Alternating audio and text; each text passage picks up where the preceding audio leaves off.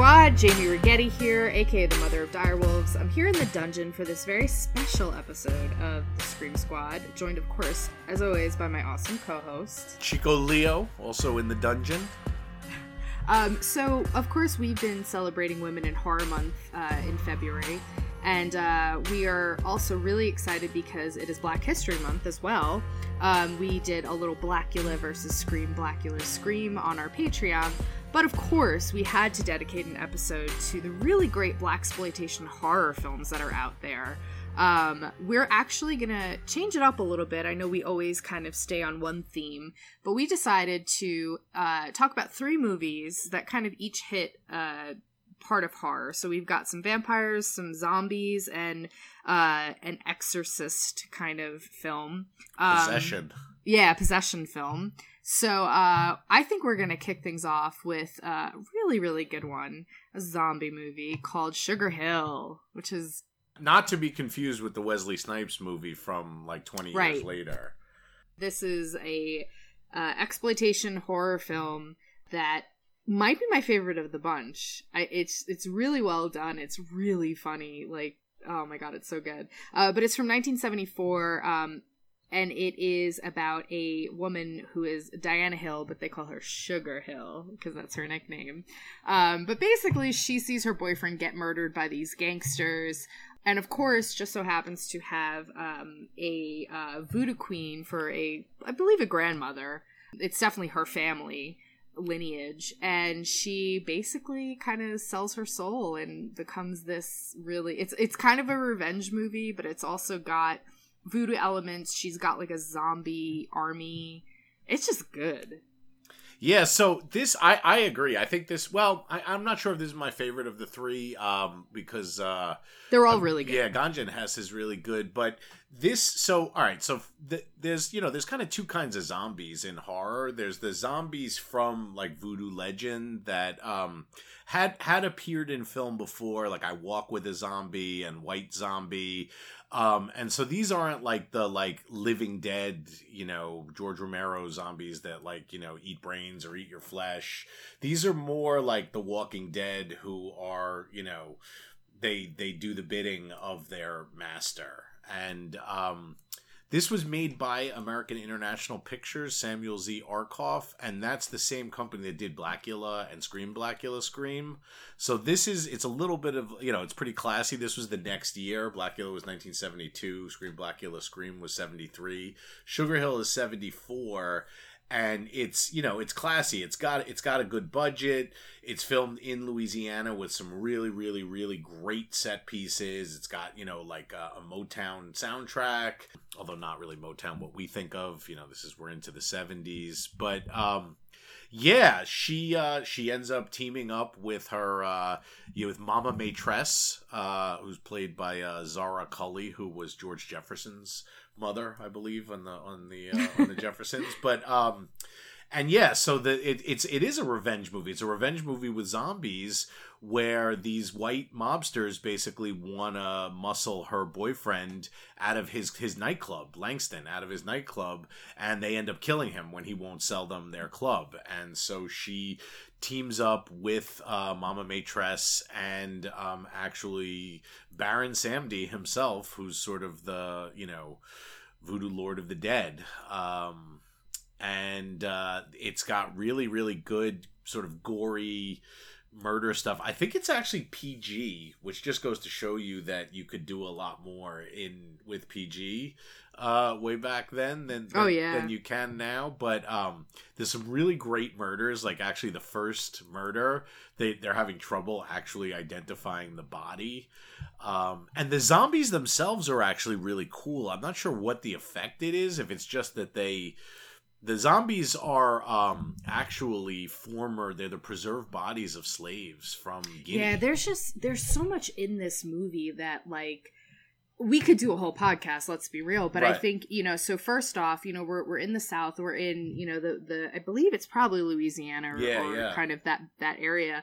But they pretty much talk about how the bodies, when you find out where they're from, like it's a slave burial ground, and it's slaves that, of course it's unmarked. And it kind of reminded me of, I know we spoke about this on one of our other episodes when I was in Savannah, and we went to this like square that's completely unmarked, that's really dark, and of course it's the African, burial ground that has no plaque or no monument or anything. But yeah, I mean, like, there's that element to it where, there's these people are kind of also getting their own revenge in some ways, they have shackles on them. Yeah. That, I mean, it's very like, it's not lost on you that the significance of who they are. What's actually kind of cool about them though is like they have those crazy bug eyes. Yes, that's what they have, these bug eyes and this sort of white powdery skin, or not skin, like makeup on their skin, but they look sort of otherworldly. Yeah, they're really cool looking. They are really cool. I think it might be my favorite zombie, because we're so used to like Walking Dead, like, rotting flesh falling off, and no disrespect to that, because that's like such a cool makeup achievement, but I don't know, there's just something about these guys that just looks like really interesting, that it's not, I think like the zombie it's different from the zombie we always see. It's just more creative to me.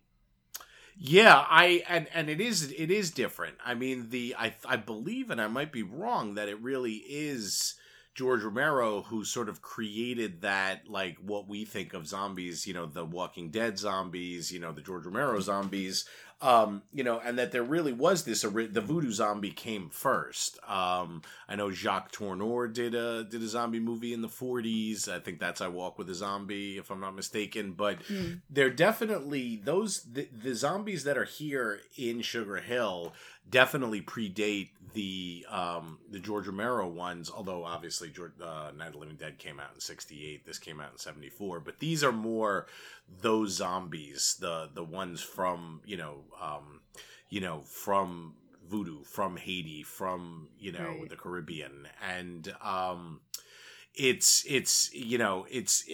at first they play a smaller role, and then they play a larger and larger role, and they are actually they're, I mean, not so much them themselves being the protagonist, but they are the minions of the actual protagonists of the movie, and we see Sugar, Diana Hill goes through a bit of a transformation in the movie too. I mean, the beginning, she's just sort of this cool chick who's got this, cool hip boyfriend who runs this club, and by the end she's like a voodoo queen.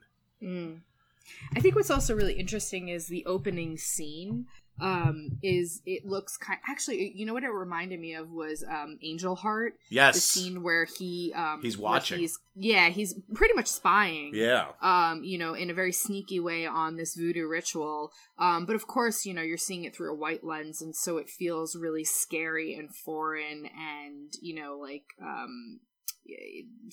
just really like evil almost. There's no respect for the fact that it is a religion. And what's so funny about this is, like, you are plunged into the scene. The movie opens with a scene that's very similar to that, but it feels totally different from the start. It feels like this is something that is... Well, the music also plays a big role. Yes. You've got this really cool music, but also, like, you're not watching behind a bush as a white man. You're kind of involved in it. You're plunged in, and you're part of this ritual. And it's kind of just interesting to see it in that way.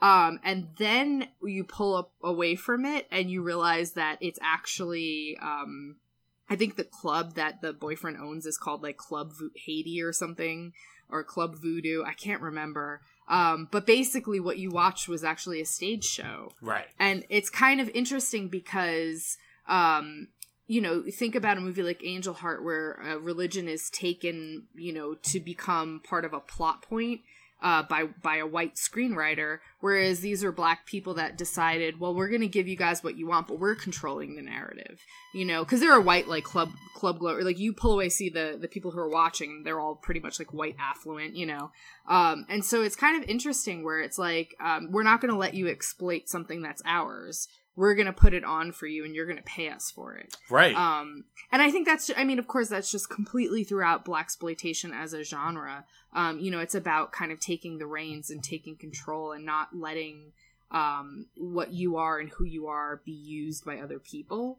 But I just love that. I love that that's the opening, you know, where it's kind of... And in that, you know, the white mob boss, Morgan, actually has a line in the movie where he actually says the actual line, when I want something, I take it, you know? Mm-hmm. And so he goes in, first of all, you know, Langston doesn't even want to sell the club to him to begin with, but he goes in with his, you know, with his crew and lowballs him, gives him a lowball offer. And then when he doesn't sell, you know, later on they jump him and kill him, you know, with the idea knowing that, you know, he's going to leave it to his girlfriend and they're going to try and, you know, take it from her.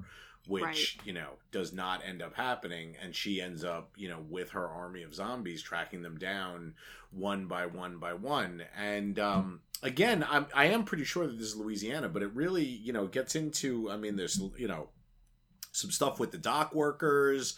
And then there's some really great stuff out in the, you know, sort of same, like, I'm not sure what you call, you know, like, not the bayou so much, but like, you know, the... You know, like in the True Detective, that sort of mm-hmm. out there. You know, it's not bayou country, but it's also it's not forest. It's not I don't know, and there's even, you know, a big final thing in what, you know, could be a haunted house. But there's definitely some great set pieces where you know, Sugar uses the zombies, Sugar and her allies use the zombies to take out Morgan's henchmen one by one, and then Morgan. And then there's even a great fight, you know, between Sugar and Morgan's girlfriend.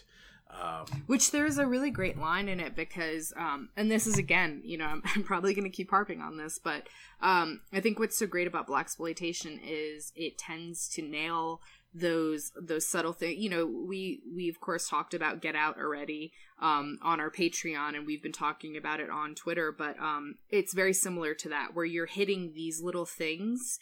And so there's a line where, you know, the white girlfriend tells Sugar Hill not to get uppity with her. Right. And yes. And her line is, I'm like literally looking at it, uppity with you, my dear, talking to you means I look nowhere but down. And it's just things like that where, you know, uppity being this like little trigger word, this subtle way of kind of trying to put someone in their place. And the way it gets to be inverted and no, like she has full agency and control, meeting Sugar Hill. And that shit is like gonna Teflon right off of her. Like those things that, you know, that you have to unfortunately face every day when you go out. When you sit in that movie, you can watch someone triumph over it and how important that is. When she kills one of the henchmen, she feeds him to some hungry pigs, and she's like, I hope they like white trash. Like, there's just so many great little lines like that, where she just gets to kind of, you know, have the cool catchphrase, have the agency, be kicking ass. You know, like, there certainly is this assumption on the part of Morgan that as a woman she's gonna know nothing about business, which she totally gets to prove him wrong. You know, it's just so, on a feminist level and on a, you know, just a black power level, man. It just kind of is both, and it's awesome. Yeah, shout out to Tim Kelly, is actually the writer of Sugar Hill, and he's actually, I don't think he wrote many movies, but he was like a super prolific playwright. So, you know, I don't know how many of those lines were ad-libbed, and how much, you know, how many were, you know, put in there by him. But yeah, Tim Kelly is the screenwriter.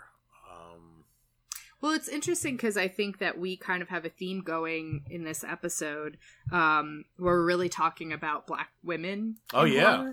Horror. So it's kind of like we're nailing Women in Horror Month, but really also giving shine to Black History Month. But you know, our second movie is Abby, which is also 1974. But you know, this is our well, it's a a nod to The Exorcist, we'll call it, I guess. But Abby is it is a possession movie. It is a blaxploitation horror movie. I did a presentation in New York last month about some rip-off horror movies, and I actually spoke about Abby. It is so good, though. Abby is just such a fun movie, and I think it was American, who did Abby? Same company that did. It is actually AIP, yeah. American it is, Pictures. yes. Yeah, and so they got sued, of course, by Warner Brothers because there are a lot of similarities. All right, so there are a lot of similarities, but I have to say, I mean, it's like The Wiz and The Wizard of Oz. You know, absolutely. You have these nope, years I'm with you. when there were two volcano movies or two asteroid movies, and yes, there are a lot of similarities, but there also are a lot of differences. Absolutely. I mean, yeah. So Warner Brothers, which put out The Exorcist, basically got Abby pulled, even though Abby in the first month it was in the theaters and made $4 million, which sounds like nothing now. But literally, that was on $100,000 budget, and $4 million now would be more like $20 million. So I mean, that's really worth highlighting because I think you're right. I think we've seen a history of movies that rip each other off, or that are the same thing. But take note with Abby, where you had a blaxploitation movie be really, really successful, and that's the one where they sued and had copies of the movie destroyed. Right. That's really important to note right here because. Yeah. I mean, let's ask ourselves why Warner Brothers went after this one movie. Right. I mean, and it's yeah, I mean, so it's hard. There is a like old VHS version currently up on YouTube, and they did in fact release a version on DVD, but it's of an old like bad 16 millimeter print, and there's a lot going for it. First of all, the character who plays the actual Exorcist is the actor is William Marshall, who played Blacula. Yeah. And it's sort of cool to see him on the other side of of things. But it's directed by William Girdler, who actually directed Grizzly and the Manitou, and those are actually pretty legit, grindhouse 70s movies. And it has a lot. I mean, it's got a lot going for it, and it really, it also, The Exorcist gets all into the Catholic religion stuff. I mean, this gets more into like Yoruban religion than Absolutely. anything I've ever seen. I mean, it's an all black cast. Abby is possessed by Eshu, which is who's a West African like sex goddess or an orisha of like chaos, and there's just all kinds of really sort of cool stuff that you don't see, and it's really unfortunate that it's been pulled. I think it's so funny because shout out to Graveyard Shift Sisters, because she tweeted, I think it was like 2 days ago, how Abby is due for a remake, and it really is, because I think it kind of hits all the things that you want. I mean, it's a great possession movie, but that's really what it is. It's centering African culture instead. This isn't, a Catholic exorcism. So it's so interesting. It's just, it feels fresh. I would watch Abby any day over The Exorcist. Maybe not The Exorcist 3, because we know that I'm crazy and I love that movie. but seriously, I think it just, it's something that you don't, has not been done to death in movies. And that's, again, it's because we're hitting on African culture, which has been, subverted and tried to be sanitized and removed, and this movie puts it front and center, and you get to finally experience it if you're, not obviously of that culture. The other thing is Abby is a grown woman, and in The Exorcist, Reagan is a kid. And so, yes, actually, Abby's mom, who's, an older woman, like a senior citizen, is a Juanita character. Moore. Yeah, exactly. Is a character in the movie. But I feel like that alone makes such a difference. Now, there are some scenes, I mean, there's some stuff where, she's talking in the possessed voice, and she uses all kinds of profanity, and it's like, the similar, like, fuck you, all that But it's stuff. also hilarious. It is. Well, it's hilarious in both. But I think she also throws up pea soup or something similar. But and there's definitely levitation. I think there's like an entire sequence where like people are like holding her down while she's keeps like levitating. But Yeah, it really bothers me that, that this, now, I mean, it does happen. I mean, Battlestar Galactica, I know, definitely got called out for ripping off Star Wars, which you can see all of the rip-offs. But did they get sued? Right. I mean, I think they got sued, but not successfully, Right. And you can watch Battlestar Galactica. Right, exactly. I think it's really important to note, and you kind of touched on this, if you watch Abby today, you're essentially watching a bad copy of a copy because it was destroyed, and that's it's not fair.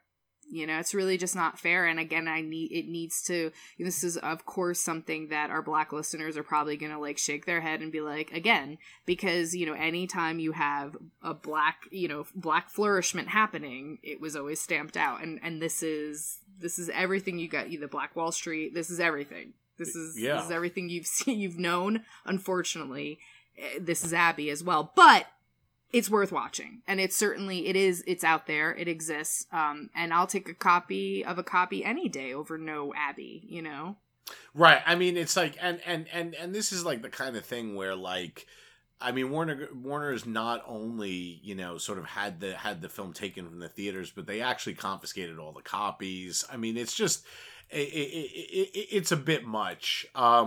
Carol Speed is the lead actress. I don't. She plays Abby. I don't know what else she's also done, but she does a great job. She's great. The down moments, like The Exorcist or like Rosemary's Baby or like sort of other horror movies focusing on a woman in that period, there are some really great down moments. And when I say down moments, I just mean like, sort of real life, people going about their business and stuff. It's a real gem. I mean, I've known Sugar Hill for a long time, and I'd seen Ganja Hess several times over the years, but I didn't know about Abby until I saw your thing at the Alamo Draft House a month ago. So I was really glad to have, which led me to see the movie. And it does have a huge cult following. Like, when they did release the, low budget 16 millimeter DVD, I mean, it apparently, sold out that day on Amazon. That's awesome. Yeah. I mean, I think you touched on it before, but I think what's also so interesting about Abby is that, because we're talking about a grown woman, it's different, so she's possessed by a sex god, so there's definitely this sexual element to it, which is also really fascinating because, again, we're talking about horror movies where women get to subvert what's expected of them, and the expectations that women can't be sexual, that they can't be, especially Black women, that they can't be sexual, that they can't be desirable. And so you see Abby as someone who gets to be and she's also torn in some ways because, of course, you have that internal struggle between Abby and the what's possessing her, kind of fighting for the spotlight. But she gets to have all these men flocking around her, and she likes that. It's because it feels good to be the center of attention and to not be harshly judged for it. She's not getting killed because, like in a slasher, because she has sex or anything. Like, she gets to kind of have that agency. And fine, it's a possession movie, but I think it's still important to see a woman get to be carefree, and sexual. To have those two things coexist is just, it's huge, and it's, we're talking about 1974 when you go to mainstream, quote unquote, white horror, and slashers in particular. I can't really think of anybody until Sydney in Scream who really gets to have sex and not have and even she technically does have a consequence, because then she finds out her boyfriend's literally a killer. Right. So just this idea that fine, like Abby eventually, of course, gets, she gets exorcised and she gets to kind of get her life back, but there's actually not a punishment for her for being sexual. She gets to just live her life again and be happy. I mean, it's interesting. Yeah, no, absolutely. And I think actually the most interesting of the three movies that we're talking about is actually the one vampire movie, right? And that is Ganja and Hess. Which it's considered, I guess, a blaxploitation movie, but it really is much more of like an experimental art house film. It's beautiful. It's really gorgeous, and I have to say, one of the most important things about it is that it's the only other lead film that Dwayne Jones, who was of course the star of Night of the Living Dead and arguably the most important black horror protagonist in because he really is like the first in cinema, this is his only other leading role. But that, I guess both of these movies have importance to them besides having Dwayne Jones in them. But he's someone who has sort of, I feel like deserves to be considered to be whatever the male lead, of horror, like a classic final girl, Jamie Lee Curtis or something like that. I think, just to step back for 1 second, what's so important about Ganja and Hess as well is, Blaxploitation was always black cast, but it tended to be very white in terms of writers and producers and often directors. Ganja and Hess, Bill Gunn wrote the entire thing. He directed it. He produced it. This is black. Yes. This is you know what I mean? This is, there's briefly there's some white characters in a dream sequence, but this is pretty much an entire black cast. This doesn't have the idea of the man as the villain. This is it is very cerebral. The word vampire is actually never mentioned, but right. It is, but it's so ambitious. It is a blaxploitation film. In fact, so Bill Gunn was given the money to make a blaxploitation film, and this is what he made instead. And so, yeah, we can put it in this category of blaxploitation horror, but it is so much more than that. It really is, as you kind of were alluding to, it is more. And it's just a testament, we're kind of recording this coming off of the huge, win by Barry Jenkins and Moonlight. And it's just kind of, again, this testament of when we let people tell their own stories, the beautiful things that happen as a result, the way cinema as a whole wins. And yeah, I'm saying this about a vampire movie because Ganja and Hess is an experience. And not only that, I would say these three movies also particularly are specifically African. They're all three supernatural movies, but Abby is possessed by a Yoruban orisha. Sugar Hill is definitely steeped in, Caribbean voodoo, that definitely comes from, the orishas and everything from, sort of mixed with everything, that comes from Africa originally. And Ganja and Hess is, Dr. Hess is, an anthropologist who's doing research on an ancient African, nation of blood drinkers. Yep. So they call them blood drinkers, but, we would call them vampires. But yeah, you're right. I think it tends to, all of these movies do that. And I think it certainly is. We see it in Blacula as well. Yes. He's a prince. He is an African prince who is gone to meet with Dracula to, in fact, stop the slave trade. The idea being that these are not just them taking a white story and sticking a black guy in there. Absolutely. These are fresh stories. They're, and I think that kind of harkens back to what you said about Abby. This isn't just an Exorcist remake, right? Or this Black Woman. I shouldn't. Right? Black guy. Yeah. That's Black person. It's not. This is taking an idea and making it your own. Because we can all write a vampire story. It's what do you bring to the table? And so this is taking vampires or taking possession, infusing it with your own culture and stories, and coming out with these incredible films that and again, nod to Blacula. If you sign up for our Patreon, you could certainly hear our podcast where we talk about Blacula and the sequel. But these are films that are infused with African culture, and African culture where it is not presented as an other or a savage or, and forgive me for using that, but just the idea of that.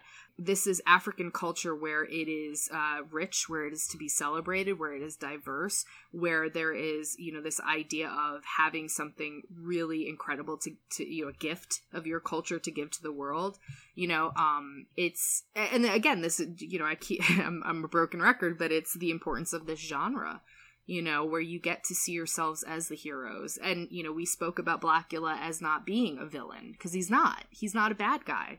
He's not somebody who started out bad. He's somebody who, you know, he's a prince that was trying to bring about peace who got cursed. And it's this really sad love story. And Ganja Hess has this gorgeous love story in it. Yes. And so that's also what's so interesting about these films, where you have people who, by definition, are monsters, but they're not. I think this also certainly relates to when women take over horror. And, you know, we cast ourselves as the monster, quote unquote, and it is always way more complicated than that, because we're not monstrous. But, you know, it's a commentary on that idea of us as the other, as us as monsters. And that's something that you see done so well in these movies, where you're seeing vampires, but they're not just, you know, Gary Oldman running around with, you know, ridiculous long nails and whatever. You know, this is so much deeper than that. And so, you know, this really kicks off Ganja Hess with this anthropologist who kind of, you know, is looking into this culture, and he, there's like a dagger that he gets basically like infected with, like his like, I guess, helper. His assistant, who's actually played by Bill Gunn, the director. Right.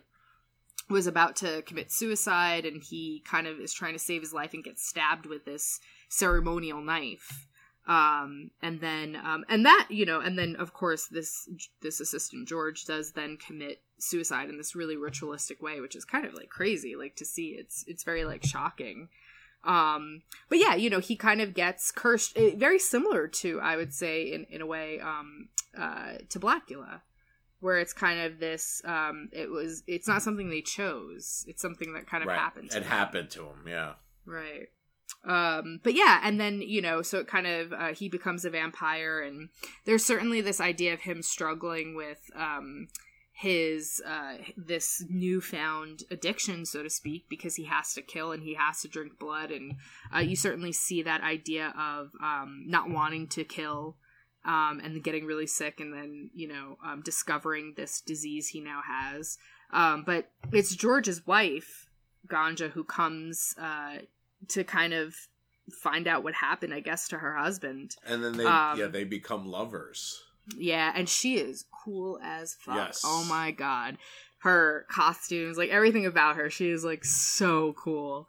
But yeah, they become lovers, and then of course eventually she discovers you know, what's going on with him. And it's really interesting though, because it's a very erotic film too. It's not like overtly but there's graphic. that, this plays into that, like the eroticism of vampire stuff that is often there, that, you know, I don't know, people associate sometimes with like Anne Rice or whatever, but like there's a real, the erotic vampire stuff is really there, especially in the relationship between Ganja and Hess, and then, you know, sort of at the end as well. But there's also it has this wonderful final shot in this movie. Well, the sex scene as well is like so artistic. Yes. It's very like it's very ambiguous body parts. It's lots of sweat, and it's something that you see in like art house films. Yeah. Like, this is an art house movie. This does differ a little bit. Like there are commonalities that Abbey and Sugar Hill have that just are not shared. Like Ganja and Hess, you can tell that you know, Julie Dash had seen Ganja and Hess when she made Daughters of the Dust. You know what I mean? Absolutely. Like, I mean, we're talking like that. I mean, this is an art house movie. Yeah. And actually, so Spike Lee remade it in 2014 as The Sweet Blood of Jesus, which I actually think is a gorgeous movie. I don't know, you know, it's one of the most attractive of like the digital film. Like, you can tell it's digital, but it just looks so good, but it's totally lacking in heart. Like it's like a beautiful robot, you know, the movie I'm saying.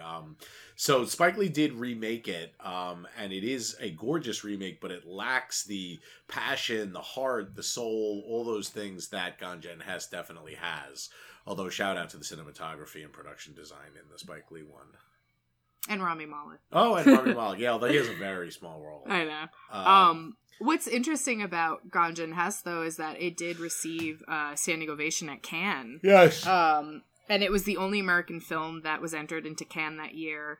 And so, just think about that. This is a blaxploitation film that received a standing ovation at the Cannes Film Festival. This is the level we're talking about. And as a result, Bill Gunn pretty much got shunned, and no producers wanted to work with him.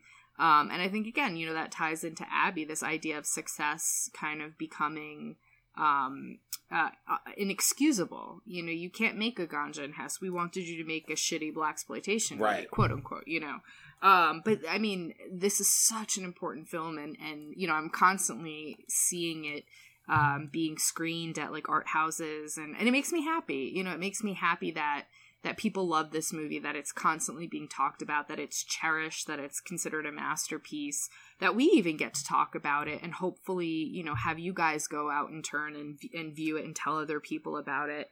That's one of the beautiful things about cinema, is just that these wonderful treasures get to live on and be rediscovered and be passed on. And, Ganja and Hess is one of them. It's one of those movies that we all should be talking about.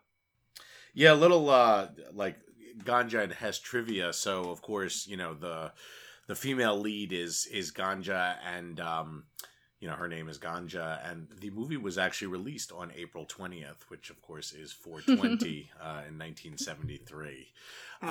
Another similarity I think between Blacula and Ganja and Hess is that people are not sort of into like you were saying, into their vampirism, and actually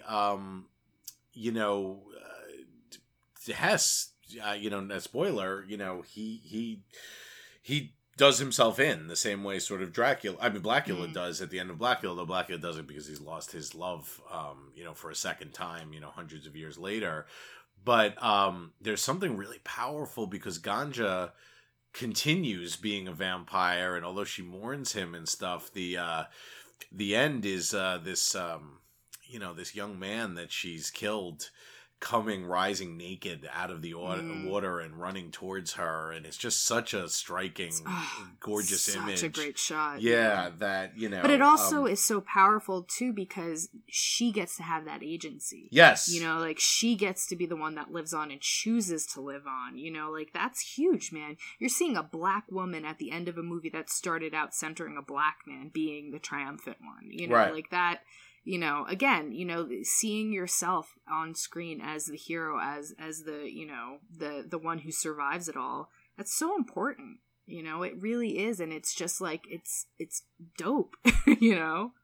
Absolutely. I mean, this is. I mean, I feel like if you haven't seen I don't know, some of these are harder to see than the others, but if you haven't seen Ganja and Hess, definitely run out and see it. These are all really worthwhile, but I do agree, agency, and it's not just, with, what just, with the Oscars, with Moonlight's, sort of, winning all of these awards, but also this conversation has been going on with Get Out. I mean, we talked about it. Again, you can go check it out on the Patreon. But you don't really get to see, the horror from this perspective, especially, what it's about in Get Out, of course, includes all the ridiculous microaggressions and stuff like that. But, the bad guys in Sugar Hill are white, but Abby and Ganja and Hess are primarily, black movies about black people. You know what I mean? Dealing with problems. And there isn't a lot of sort of intrusion of, whiteness or white, white characters or white issues, And for what it's worth, at least in Sugar Hill, whiteness is used to kind of expose that prejudice, that the everyday kind of aggressions, it's present, but it's present for a reason. At least it's present not because it's required or because it has to be. It's there for a very specific reason. So it's not to Sugar Hill's detriment that there's white people in that cast. I think it's important for that storyline in particular, for it to be there. Yeah, and that makes it the most. I think I would argue also makes it the most traditional of these like the most traditional blaxploitation movie, because in most of them, it is a that's very true. Yeah, it felt a little like it could be coffee. Yeah. It was absolutely, but it's still super satisfying and it certainly like nods to. Again, we touched on this in the beginning, but the idea that the zombies are actually slaves, that were kind of discarded. I mean, there's important stuff in there as well that kind of helps it be a little bit more. Oh yeah, no, absolutely, and yeah. I mean, they've got Baron Samedi in there, Mm-hmm. Yeah, absolutely. So before we wrap this up, we do have our February giveaway to give away, and it's a short month. Yes, it is a short month. Yeah. So in honor, speaking of zombies, of the return of The Walking Dead on AMC, we have a soap on a rope Walking Dead necklace of ears that was worn by Daryl, I believe, in the second season. And a pair of Walking Dead socks cool. for some lucky patrons. So let me get hold on, got the hat here, and so if you've won recently, your name will not be in here, but luckily we've added a few names, as people join, and so yeah, for $5 a month, you get we do a cool giveaway every month, and there's all kinds of articles by Jamie and mini podcasts with me and Jamie, and a couple mini podcasts of me solo, and a couple of the Los Leos with me and Leo Fairman from Black Comics Chat. So there's a lot of stuff that. Big bang for your buck. So if you can, help us, support us, and if we can get to a certain number, we will definitely move Scream Squad to a weekly podcast. But we can't do it without you. So tell your friends. But anyway, let me. Okay, hold on. What do we got here? Okay, we got Janisha Francis. Woo! Come on down. So yeah, you are now the proud owner of some Daryl ears soap on a rope and some Walking Dead pair of Walking Dead socks. Awesome. So we've got a lot of great stuff coming up in March and beyond, and keep screaming.